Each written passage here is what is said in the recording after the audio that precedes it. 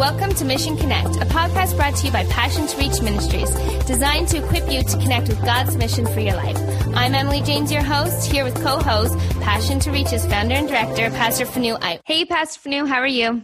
I'm doing great, Emily, and excited for another Mission Connect podcast. Yes. Listen, today, friends, we have a special guest. I am so excited for the person that Emily and I had the opportunity to interview. And he's got a great story. You really don't want to miss this. And please remember, friends, as you listen to these podcasts, to share it with people that you know will be encouraged with these stories that we're highlighting so they can share their faith with people that God has placed in their lives as well.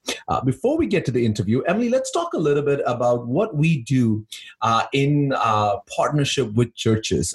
Passion to Reach Ministries, obviously our heart is that people would come to faith in Christ, but we've recognized that the local church is really God's mechanism, channel for His grace to touch a community. And so we've sort of tried to limit ourselves to work with local churches, helping them fulfill the Great Commission. So why don't you tell our listeners a little bit about how we work with churches to help them become more effective in what they do in ministry?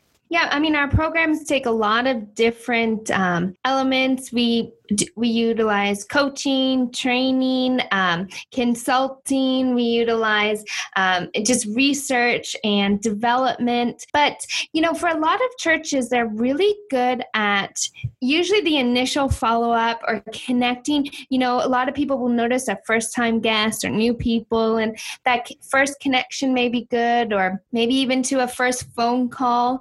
But then a lot of times, especially working in churches, we're realizing that it's from that point on where there's maybe a lack of strategy or development when it comes to discipling and developing the people as they continue, right? A lot of our focus is on Sunday services or events or services. So what we like to do when we go into churches is really look at how do we develop people from coming into the church to discipling them into a full disciple of Christ, one who is a learner of Christ, one who is passionate in their relationship with God, one who grows and develops as a believer. And so we incorporate discipleship pathways and discipleship programs to help do that. And so, you know, really in Matthew 28, it states to make disciples, right? So we're helping churches strategize how to go beyond the convert, right? How to go beyond even, maybe it's not even a new person. Maybe it's people that are responding to altar calls. Yeah. And so how do we take them from that first decision where they've committed their life to Christ and now bring them through a process where they are fully developed disciples in Christ? Absolutely. And I love that, you know, and I really look at it, Emily, like it's like when you have a couple that's expecting a baby and the time and energy they put into thinking about, you know, what is it that this baby will need? And so most parents, new parents, will make sure that they have a list of things that they need to purchase. They have a baby shower. They make sure the nursery looks good. The crib is all set up before the baby gets there, because they know once the baby comes, I've got to take this baby and help this baby grow up and become mature. And many times in churches, we don't think about that, but that's what we come alongside and help churches consider. We don't have all the answers, but we just help them consider, how are we going to meet the needs of these new Christians? So if you're listening and you're at a church, you're a leader at a church or a pastor at a church, and you're like, you know what, we really need some answers to those questions, please make sure to get in touch with us. You can check out our website at passiontoreach.com or send us a quick email, info@passiontoreach.com. With that, we want to bring on our guest for this podcast. His name is Renaud Bejani, and he's got an incredible testimony and how he has discovered his mission, which is to communicate the love of Jesus with people from a Muslim background. We'd like to welcome our special guest today, Renaud Bejani. Welcome to the show. Thank you. I'm excited to be here. Renaud, we are super thrilled that you are a guest on Mission Connect. It's been a few months in the making. I think we met, it's about 8 months now or so. It was about June last year, I think it was. Yes. That we connected, and you're all the way out in sunny California. Mm-hmm. And, Yes. Emily and I are sitting here in our offices in frigid Toronto. The frozen chosen up here. So listen, if there's any ministry opportunities for us in California, please send us an invite. We would love to serve the Lord in California. You got it. It's all relative. Right now, I'm sitting here, and usually I'm complaining with my wife that it's getting cold over here with a high of 59 and 60. Wow, that's fantastic. Obviously, yeah. Well, Renard, listen, we're so thrilled and we want to get right to it. You have an incredible ministry and a great passion. And specifically, I Hope Ministries works with equipping Christians to reach people from a Muslim background, sharing Christ's love with them and sharing the truth of the gospel with them as well. But before we get into that, Renard, why don't you tell us a little bit about your background? Tell us a little bit about where you grew up and how you came to faith in Christ. You got it. Thank you. Well, I was born in Iraq into a Lebanese Christian family. So my parents were poor and they traveled throughout the Middle East and North Africa. So I was born in Iraq and went through Syria, lived in Lebanon, went through Egypt, lived in Libya. So all of those areas around the Middle East. And I experienced persecution by Islamic extremists for 9 years. It started at age 4 and it culminated at age 12 in a war between Christians and Muslims in Lebanon. So, but I eventually, the Lord took me out of that and I escaped and went to America in 1976 at age 13. But as you can imagine, I was a messed up young man and full of anger and rage. And in high school in California, I walked away from God and lived a very sinful lifestyle for about 25 years. I was married and divorced previously, so I had 2 sons from a failed marriage, and they were born in 1986 and 1989. And I went through a process where, of course, I love my sons, and I wanted to be the best father I could be for them. But I knew I needed inner healing. So for about 7 years in the 1990s, I went through counseling, and that was very helpful.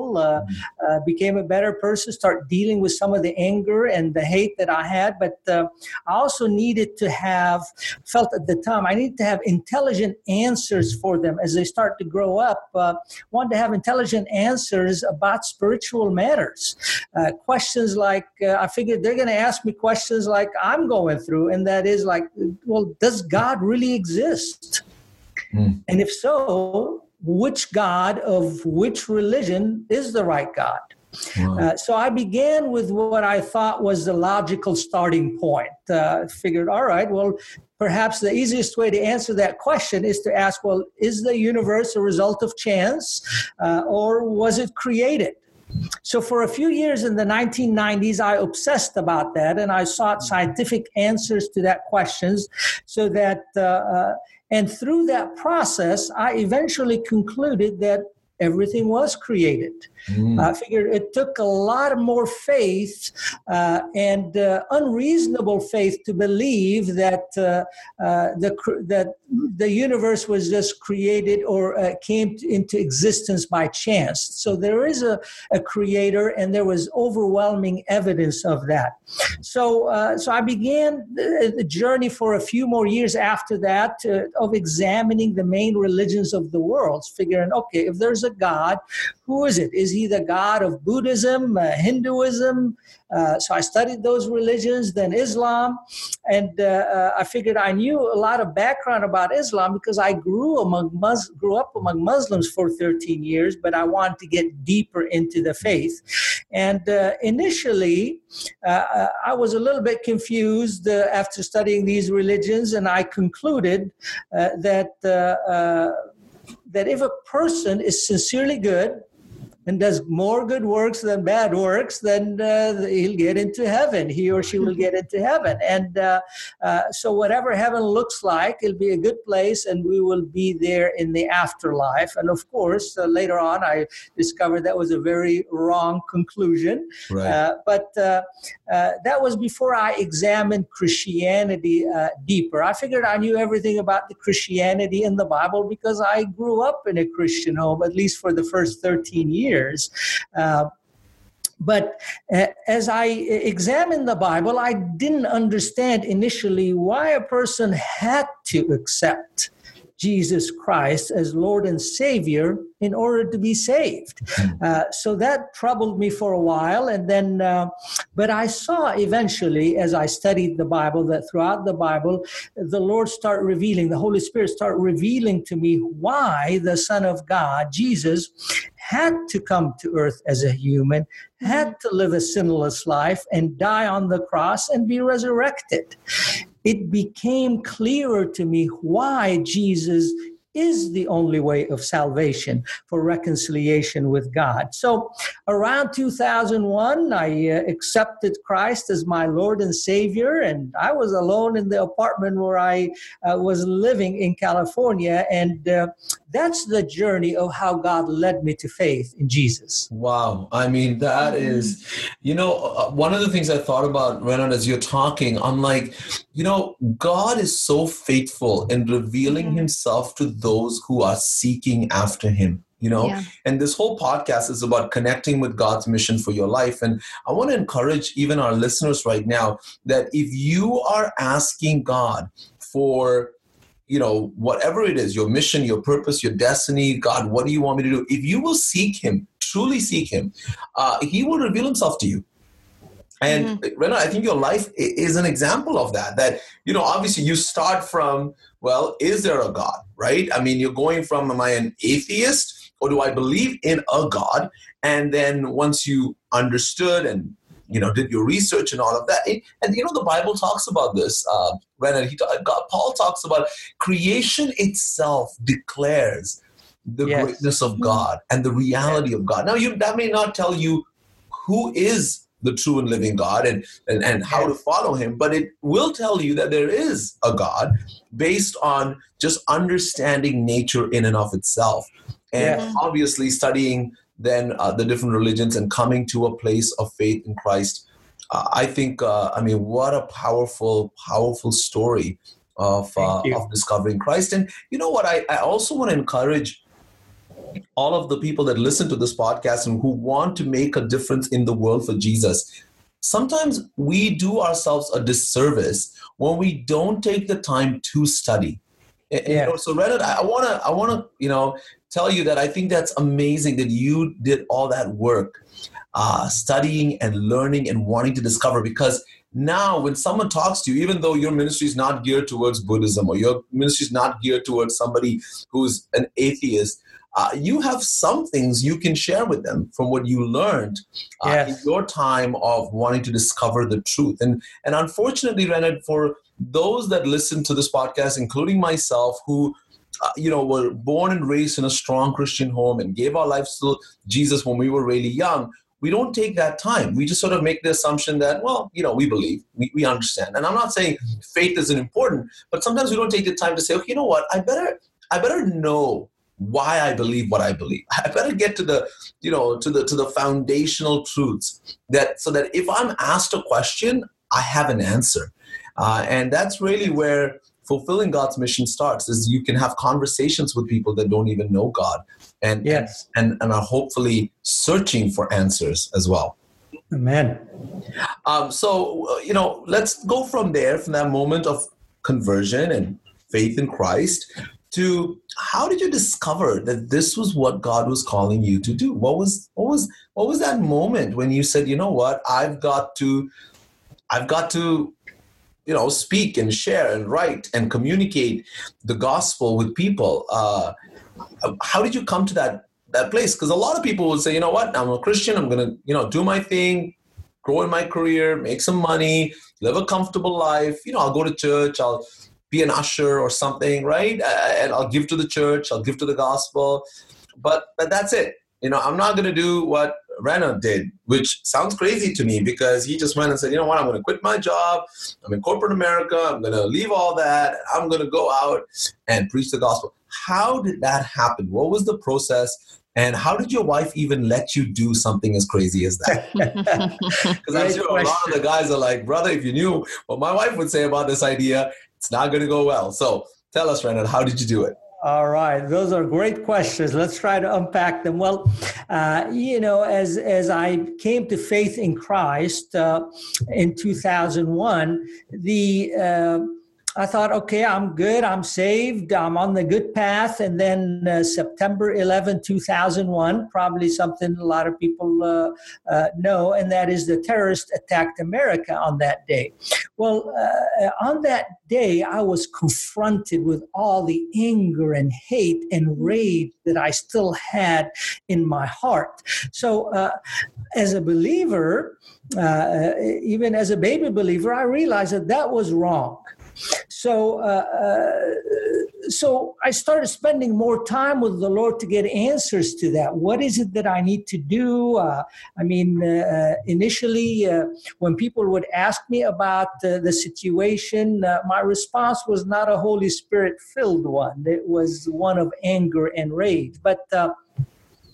But God started changing me slowly but surely. It's sort of the sanctification process began. And I can tell you it hurts. Sanctification is not easy. I often say sanctification sucks, but I love Jesus anyhow. And so as he changed me slowly but surely through the process of spending more time with him daily, by 2000, at the end of 2008, I was still going through that process, but it seems like I was in a much better place.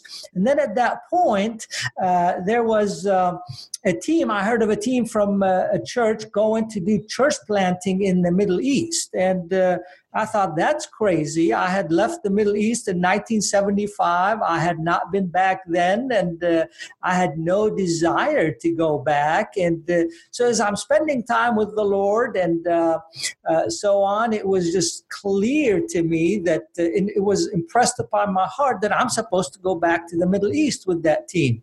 And I struggled with that. I thought, Lord, why would I want to go to a place that I had so many bad memories? And I don't have anything to offer. I have no experience. That would be my first mission trip ever, and so on. And at that point, I was financially broke, didn't have any money. I thought, Lord, how is it? How am I going to even go? And what am I going to do? And in that process, I probably did something that we're not supposed to do. I tested the Lord. I said, Lord, if you really want me to go, it has to be very clear, and the money will have to be provided right away. And within 2 days of just talking with a few people, they did not donated enough money to send me on the trip. So I said, all right, Lord, I guess you want me to go. And so reluctantly and afraid, I went. And I spent most of my time during that trip just observing what the team was doing, praying, and just seeking to know from God, what is it specifically that he wanted me to do? So it started with questions within me as I was in the Middle East, and that is questions I never thought of before started stirring within me. Questions like, well, why is this region, the Middle East and North Africa, where Christianity was born and was mostly Christian before Islam was born, is now around 98 up to 99% in places Muslim? Why is that? Then that led to other questions. Why is Christianity declining in previously Christianized nations like the West, like Europe, like America, like Canada? While Islam is actually growing there? So the questions then led to, well, is what happened in the Middle East and North Africa now repeating itself in those Western Christianized nations? And then I thought, well, Lord, even if you reveal the answers to me, what am I supposed to do about all of that? I just couldn't see how I could make any impact. But during that trip, I also observed, as I was observing, that the Christians, even though there were few in the Middle East, and including the Christians on that church planting team, well, they weren't engaging Muslims. They weren't reaching out to Muslims and sharing their faith. They had wonderful, loving conversations with them, but didn't share the gospel, didn't share what it means to be a follower of Jesus or accepting Jesus. And so that reminded me that while growing up in the Middle East and North Africa, I never witnessed a Christian sharing their faith with a Muslim. So then that reminded me, it's like in America where I live, I ran into a lot of Muslims since I was saved in 2001. I didn't share my faith with them. So I was guilty of that. And then I realized, well, I didn't witness Christians sharing their faith about Jesus with Muslims either over there. I would hear of some, and then the few that I heard, I would hear that, well, they don't see any fruit, and they justify not reaching out because they don't see, quote, conversions or Muslims responding to that. But why aren't Christians sharing their faith with Muslims? That was a question that just kept hounding me. Why is that? So, and again, I would say, well, God, even if you reveal the answer to me, what is it that I'm supposed to do? I'm not equipped. I don't know what to do. I couldn't have any impact. But so I kept asking, and I didn't have a whole lot of questions. But after the Lord introduced me to my wife, Karen, thinking I was never going to be married again. And we got married in November of 2010. Well, I'd heard the call from many people before that I need to be in full-time ministry, and the Lord had been preparing me for this, but I didn't know exactly what that would look like. Well, then God started using Karen. She was hounding me lovingly and gently, but hounding me that I need to get into full-time ministry. She said that the Lord is making that clear to her. So through a period of fasting and praying, I quit my job in May 2011 and got into ministry full-time. And that was a very scary step of faith. Especially since I didn't have a clear idea of what it was that God wanted me to do. And but what God kept revealing is that throughout Scripture, it's there, and that is that we've got to trust and obey His leading and just take that first step of obedience. Those revelations and answers and miracles typically happen after you step out in faith. Right. Peter didn't walk on water until he stepped out of the boat. They didn't cross the river of Jordan in Israel until they put their foot in the floody water or the flooding water before the river parted, and so on. So the Lord started answering a lot of questions and clarifying the mission and the vision slowly but surely. And then by September 2012, it became clearer what it was that God called us to do, and that is to inspire and empower Christians to help Muslims find and follow Jesus.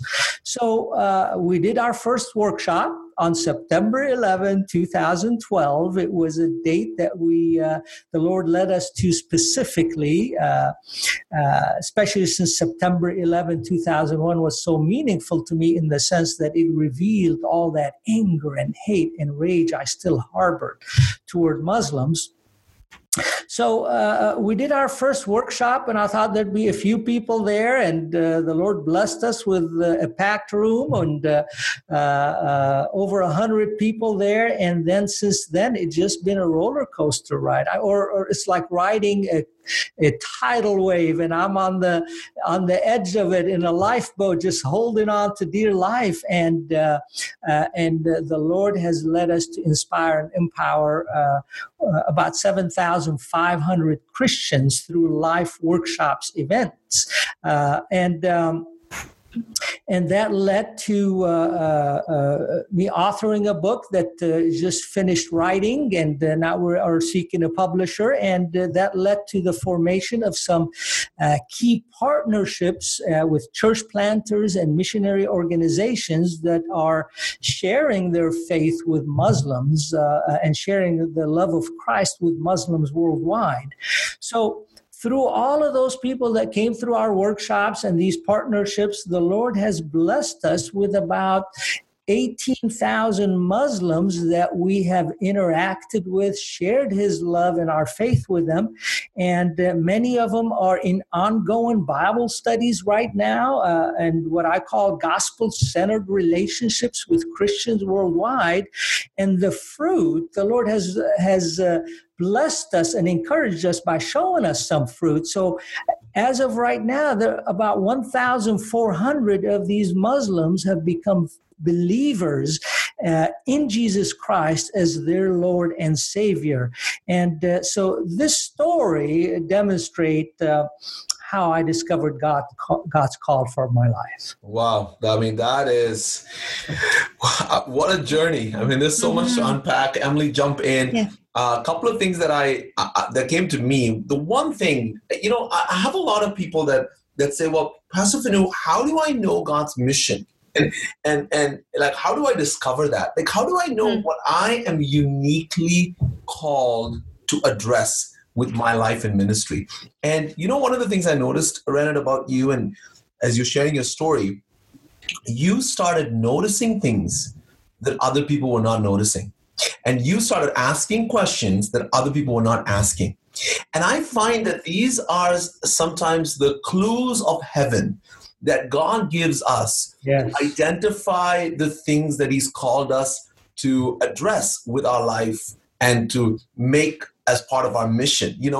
I'm sure there's a lot of mission trips that went out to that part of the Middle East, and not a lot of people started thinking the way you were thinking and asking the questions you were asking, and it didn't hit people the way it hit you, and it didn't cause the same responses to come out of them that came out of you, which then obviously eventually led to these series of events that caused you to step into full-time ministry and develop content and begin to share. So I think that's an interesting point. I don't know, Emily, if you have a thought on that, but I just feel like asking questions. What are, you want to find your mission, start writing down the questions that come up in your heart when you look at your world. That could be a humanitarian question, like why are so many kids hungry in the world? Or it could be a question on sex slavery. Why are so many women and men and children being trafficked in our world? It could be something to do with a specific religious group. Man, these people, somebody needs to communicate the gospel with them.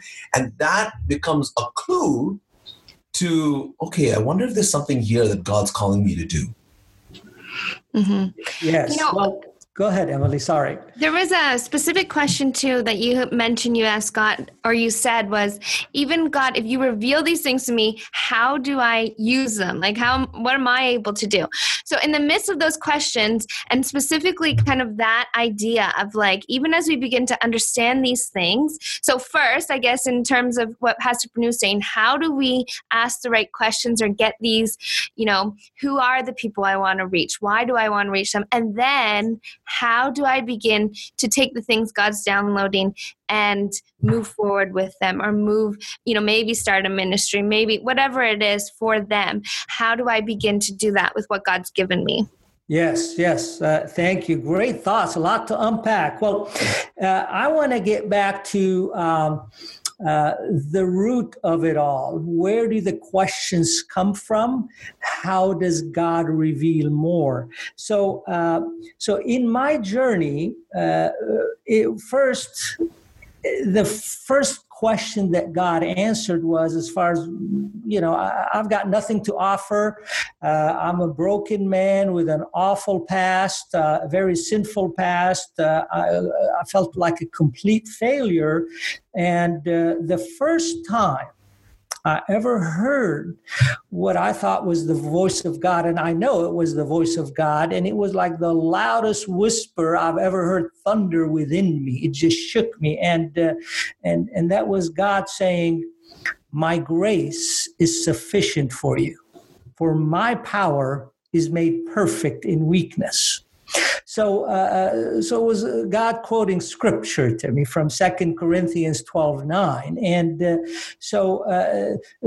it will start becoming clear. It's not about who I am. It's about who he is. It's about the great I am. He works in and through anyone that actually responds to the call. The Bible tells us that everybody is called, but not everybody responds to the call. So as we respond to the call, then God starts equipping us and empowering us little by little. Just like with Israel, he took them through a journey of 40 years in the desert in order to prepare them to go into the promised land. And then he says he started giving it to them little by little, because we can only handle so much. So that's what God started to do. But how do we do that? So what leads to the questions? And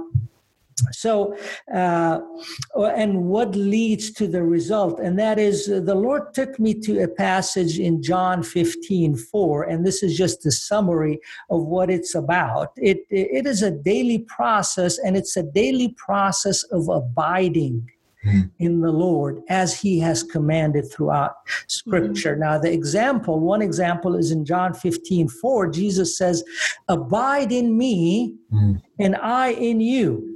And as the branch cannot bear fruit by itself unless it abides in the vine, neither can you unless you abide in me." So it starts with abiding in the Lord. In other words, God's primary purpose for us is revealed right from Genesis. And when Jesus returns in Revelation and heaven is restored, it comes back to that same one, and that is to abide in a relationship with God. God created us so we can have that relationship with him, and that's what characterizes heaven. And in the middle of that, so as we abide in God, then he can produce fruit through us, as we take small steps of faithful obedience daily. So the questions that the Lord was stirring within me came out of listening to him, by abiding in him. And this is something every listener can do. Every Christian can do. Just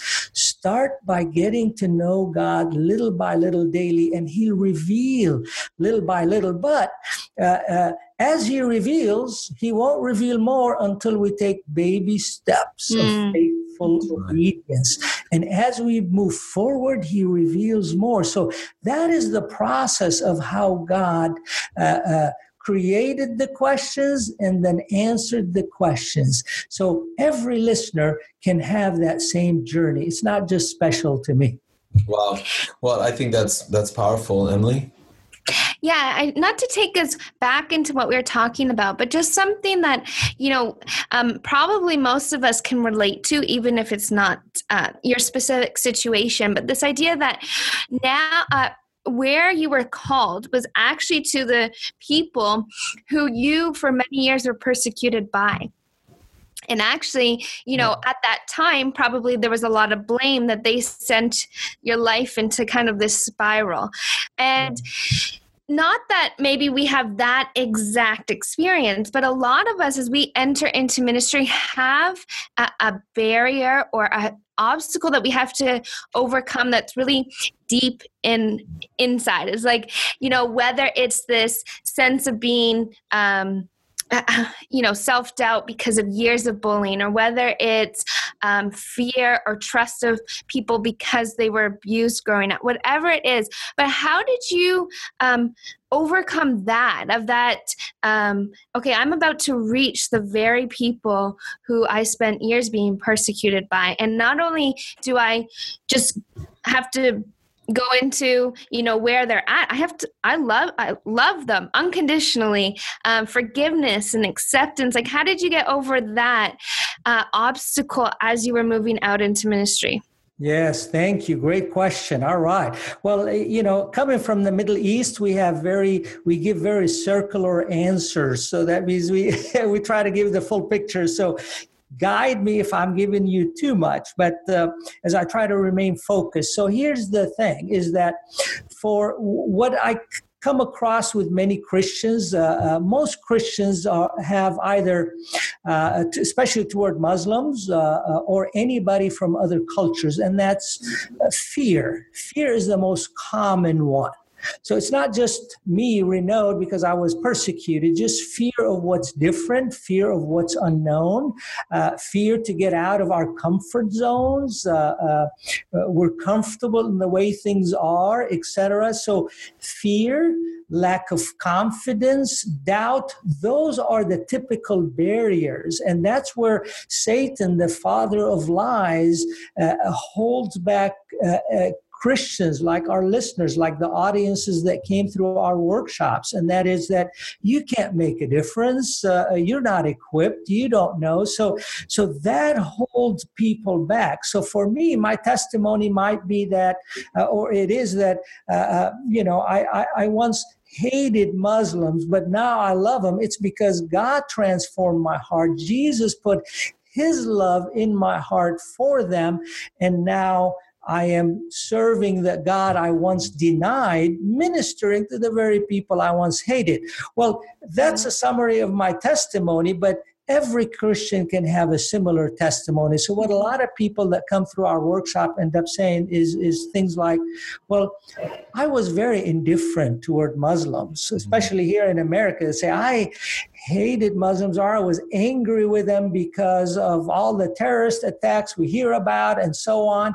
So I'm fearful of them and I'm indifferent. And but now that Jesus or the Holy Spirit has, I've given more of my heart to the Holy Spirit, then he has helped me overcome my fear, because it is not about me, but it's about God doing the work through me as his ambassador. He's called me to be an ambassador, so I'm just going to be an ambassador. So as I started going through that process, God starts encouraging us as we go through it. So for example, for me, that first step was going back to the Middle East on a mission trip. So through that process, I started finding that as I was there, I would talk with Muslims, and I found they're very hospitable, very friendly.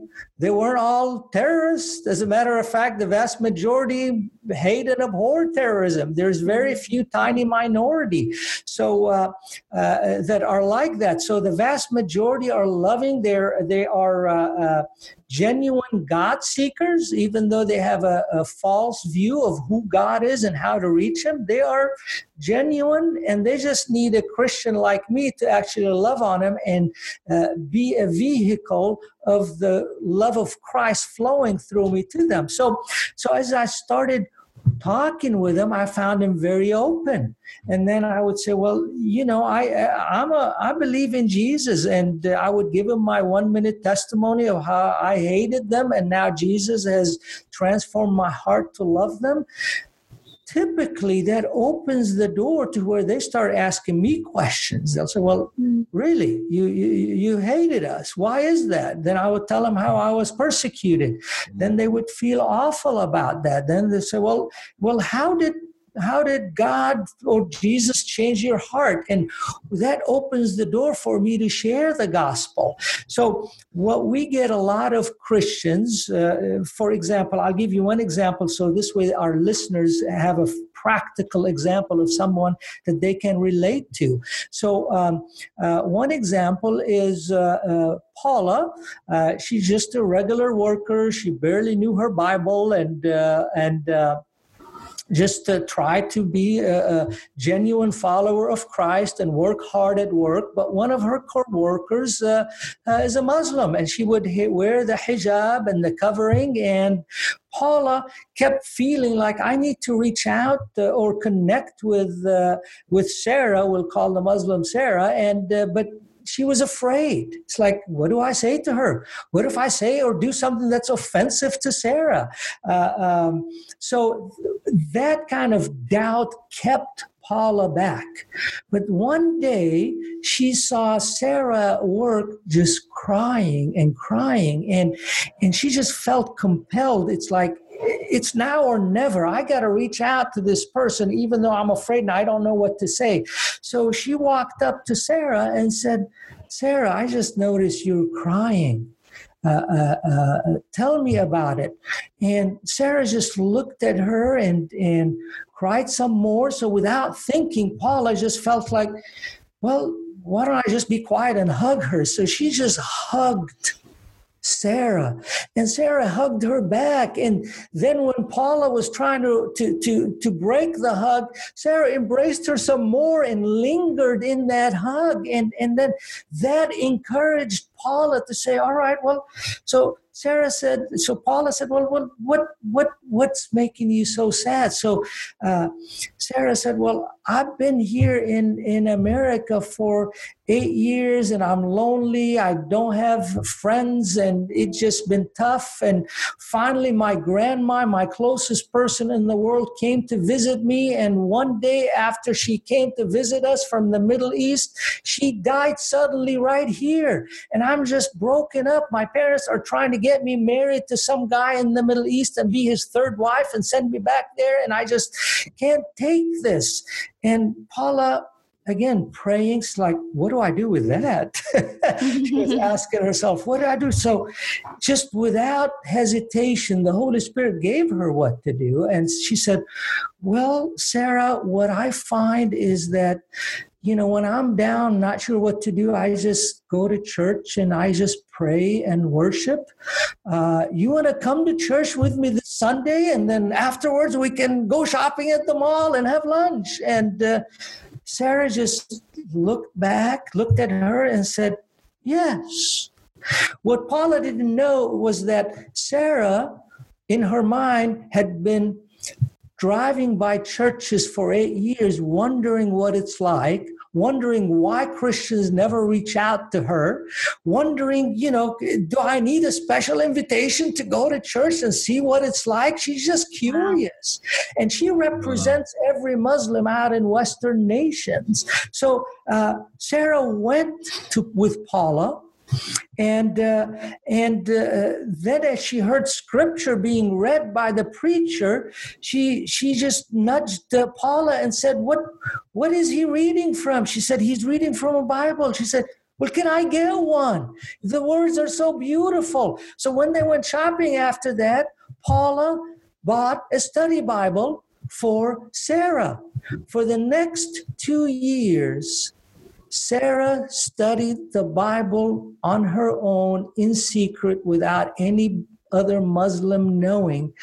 And Paula simply was there as a friend, loving on her and periodically trying to answer questions that Sarah had. And most of the time, Paula didn't have the answers, and she would say, well, let's study the Bible together to get the answers, because I really don't know. And that was the journey. So Paula, I encourage every Christian to learn that wonderful example like Paula. And there are thousands that the Lord has blessed me with to know, thousands like Paula that are just simply doing that, just loving on Muslims, following the leading of the Holy Spirit to actually respond to them. They don't need to be theologians. They don't need to know Bible, or they don't need to know Islam, because Paula didn't know anything about Islam or the culture. The best way to find all of those things out is through a personal, loving relationship with a Muslim or with a Hindu or with a Buddhist or with an atheist or a secular, whoever the Lord puts on your path.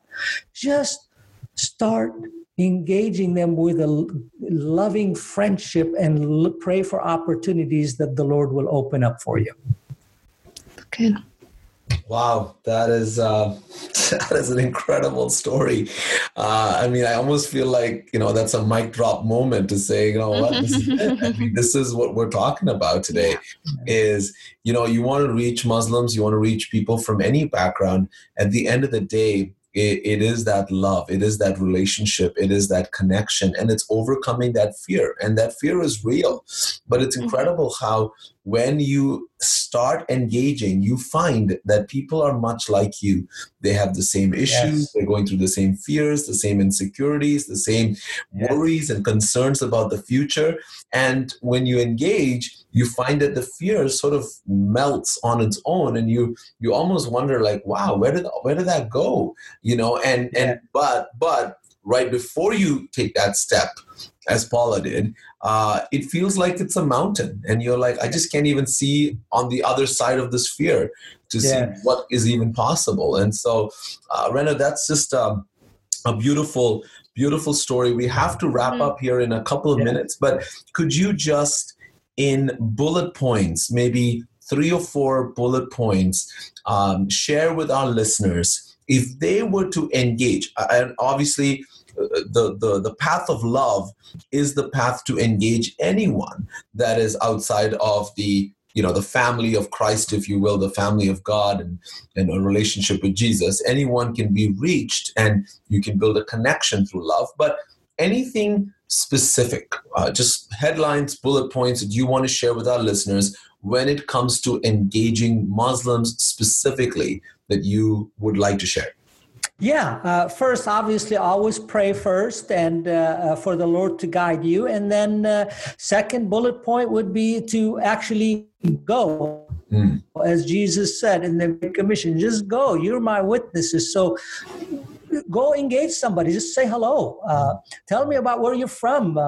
Just get to know their culture. Tell me about your family. What brought you here? Just questions like that. Just start. And with what you'll find is that God will lead you slowly but surely to the right person as you take that step. So, but as you start engaging them, look for an opportunity to pray with them.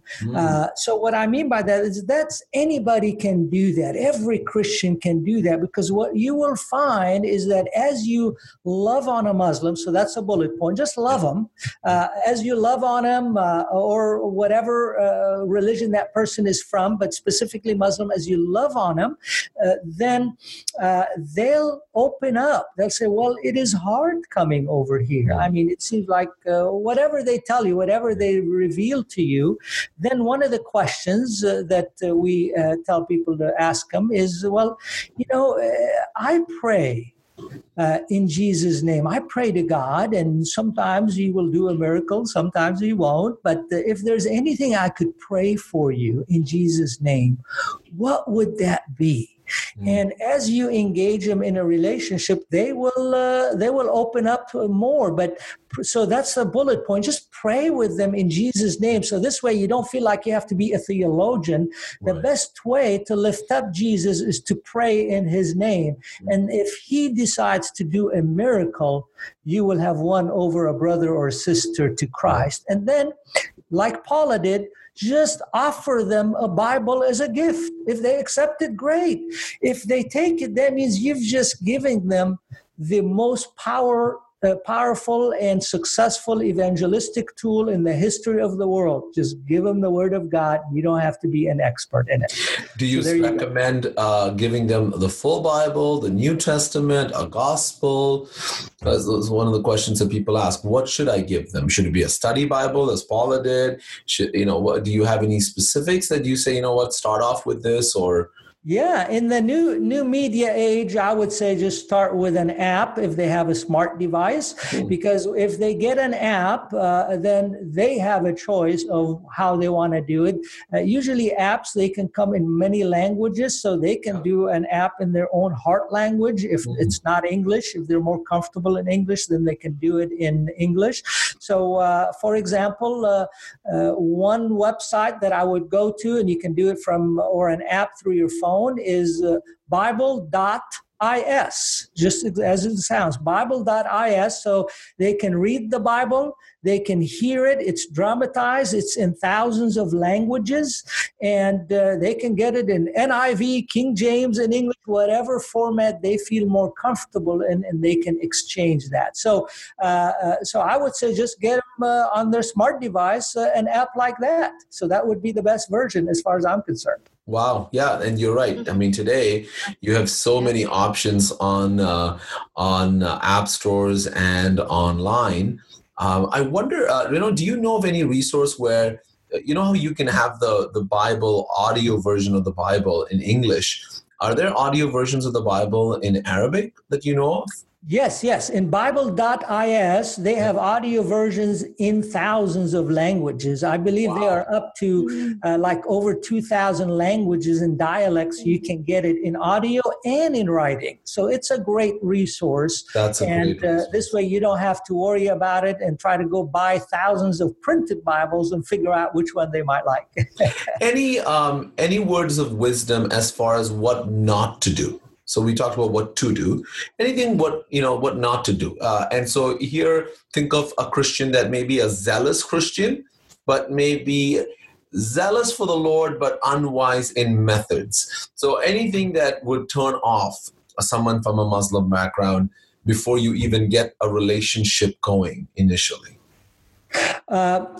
Being disrespectful or having the prideful attitude of, I've got the truth, you don't kind of attitudes. Like just, so don't go in arrogantly or proud. So attitude is what matters. Just go in with an attitude of love and humility instead.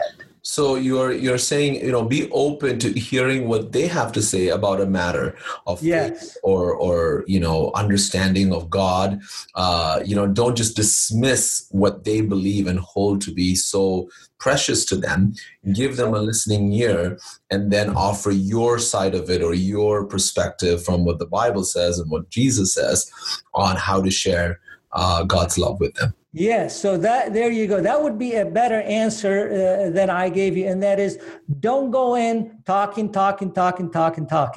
Go in with just seeking to listen to them. So there you go. Don't talk, listen. Listen. Well, that's great. That's great wisdom. Let's also talk, and maybe Emily, you want to step in here for a moment, is when we talk about a family setting. So I'm just here thinking about how can we mobilize the family? How can we mobilize a husband, wife, and children to become missionaries? And I don't mean each of them go out on their own and share their faith. I mean, as a family unit, how can they engage with other families in their community, in their neighborhood?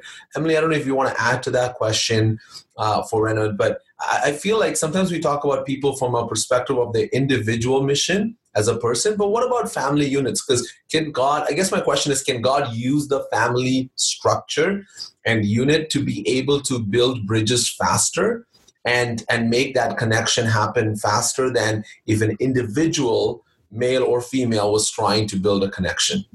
Yes, the answer is absolutely yes. We are to teach our children. We are to model things for them. So Jesus also sent us 2 by 2. So to go in as a family is perfect and it's ideal and it's ultimate because you're modeling to your children that you do outreach. That means you reach out with friendship and love to those who don't know Jesus. So a practical way to do that is just you see a foreign family, whether they're Muslim, Hindu, Buddhist, or whatever, that God has brought to your neighborhood or to your area, invite them to dinner and or invite them for a cup of coffee and for some fun games and get to know them that way. So as a family, so for example, just last week, we invited a couple with their teenage son from the Middle East. So they had been here 3 years, hadn't been befriended by a whole lot of people. So we invited them over. They actually accepted. We had our 17-year-old son with us. So they have a 16-year-old son. And we played games. We played card games. We played board games, Yahtzee. So it was fun stuff. And they were engaging. And then everybody had a good time. And now we've got our 17-year-old looking forward to doing more of that. And we also, at the end, asked them if we could pray for them. So we'll pray together. That's a way to model it as a unit, and everybody is involved. Yes. Wow, that's powerful. Yeah. Well, listen, Aaron, I thank you so much for being on this podcast today and just, sharing your insights. Now, if people want to get in touch with you, how would they do that? Where can they find you? I don't know if it's social media or websites, etc. Why don't you give us that information? Yes, we are in the process of developing social media and all of those things.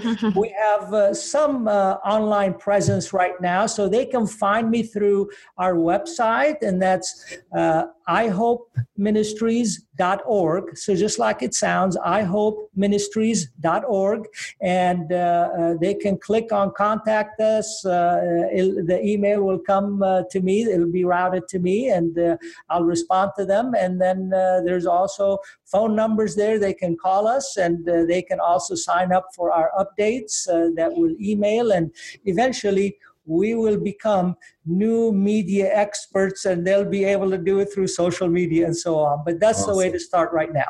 That's great. I want to encourage everyone that's listening, if you need a resource person when it comes to, or a resource ministry when it comes to reaching people that don't know Jesus with God's love, specifically reaching Muslims, this is an incredible ministry to connect with. They have a lot of resources. And as Renaud mentioned, he also has a new book that is hopefully coming out sometime this year. Am I speaking by faith, Renaud? Sometime this year? Yeah, well, we're hoping by January 2019, so perhaps by Christmas this year. By Christmas or early next year.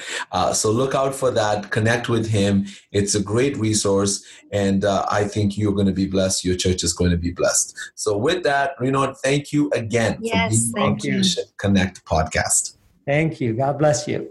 Well, Emily, I thought that was a powerful interview. And honestly, I learned so much. And you know what? I was really inspired by Renaud's story and how God has really helped him connect with the sense of mission in what he's doing with iHope Ministries. It's such an encouragement as you listen to him. His passion came out of his persecution. He's I love that. I love that. Say that again. Sorry. His passion came out of his persecution. Awesome. And the very people that he is ministering to are people who had persecuted him. And it's the same story of Jesus, and just how he died on the cross for the very same people who mocked him and persecuted him. And so, as we listen to that, it's an encouragement to us that, if we're sitting there and we're questioning, what is our mission? What is our call? Who do I help? This is where it's like, think about what you've gone through. Is there an experience that you've had where your pain turns into your purpose or your call, or what the testimony that you have, right? Again, you hear these, that our test can turn into our testimony. So what has happened in the past? What experience have you had? Or maybe there's just a people group or people on your heart where you're like, I see this, and, I want to reach these people. How can you begin to do that? And over time, he went on a missions trip. He's discovering this. So over time, God developed what that looks like. And now they run iHope Ministries, and they're reaching people with trainings and developments. So over time, you don't have to have the whole picture in mind. But as you begin to reach people, pour into people, take steps of faith like he's talking about, then you begin to see the fullness of what God is doing through you. Absolutely. I love that. God will cause your purpose to come out of your pain, and that the secret to your passion can generally or many times be found in the persecution you've been through. And that no matter what test you're going through right now, there's always going to be a testimony that comes through that test. So I hope that's encouraging to all of you that are listening. As always, please remember to subscribe to this podcast so you'll get a notification as soon as a new interview comes online. And always love to hear from you. So if you have questions for us or comments about this podcast, email us at missionconnect@passionreach.com. Check out our website at passionreach.com. Thanks again for joining us for this week's Mission Connect podcast. Thank you for tuning in for another episode of Mission Connect. Join us next week. And if you haven't yet, please subscribe to our podcast on iTunes.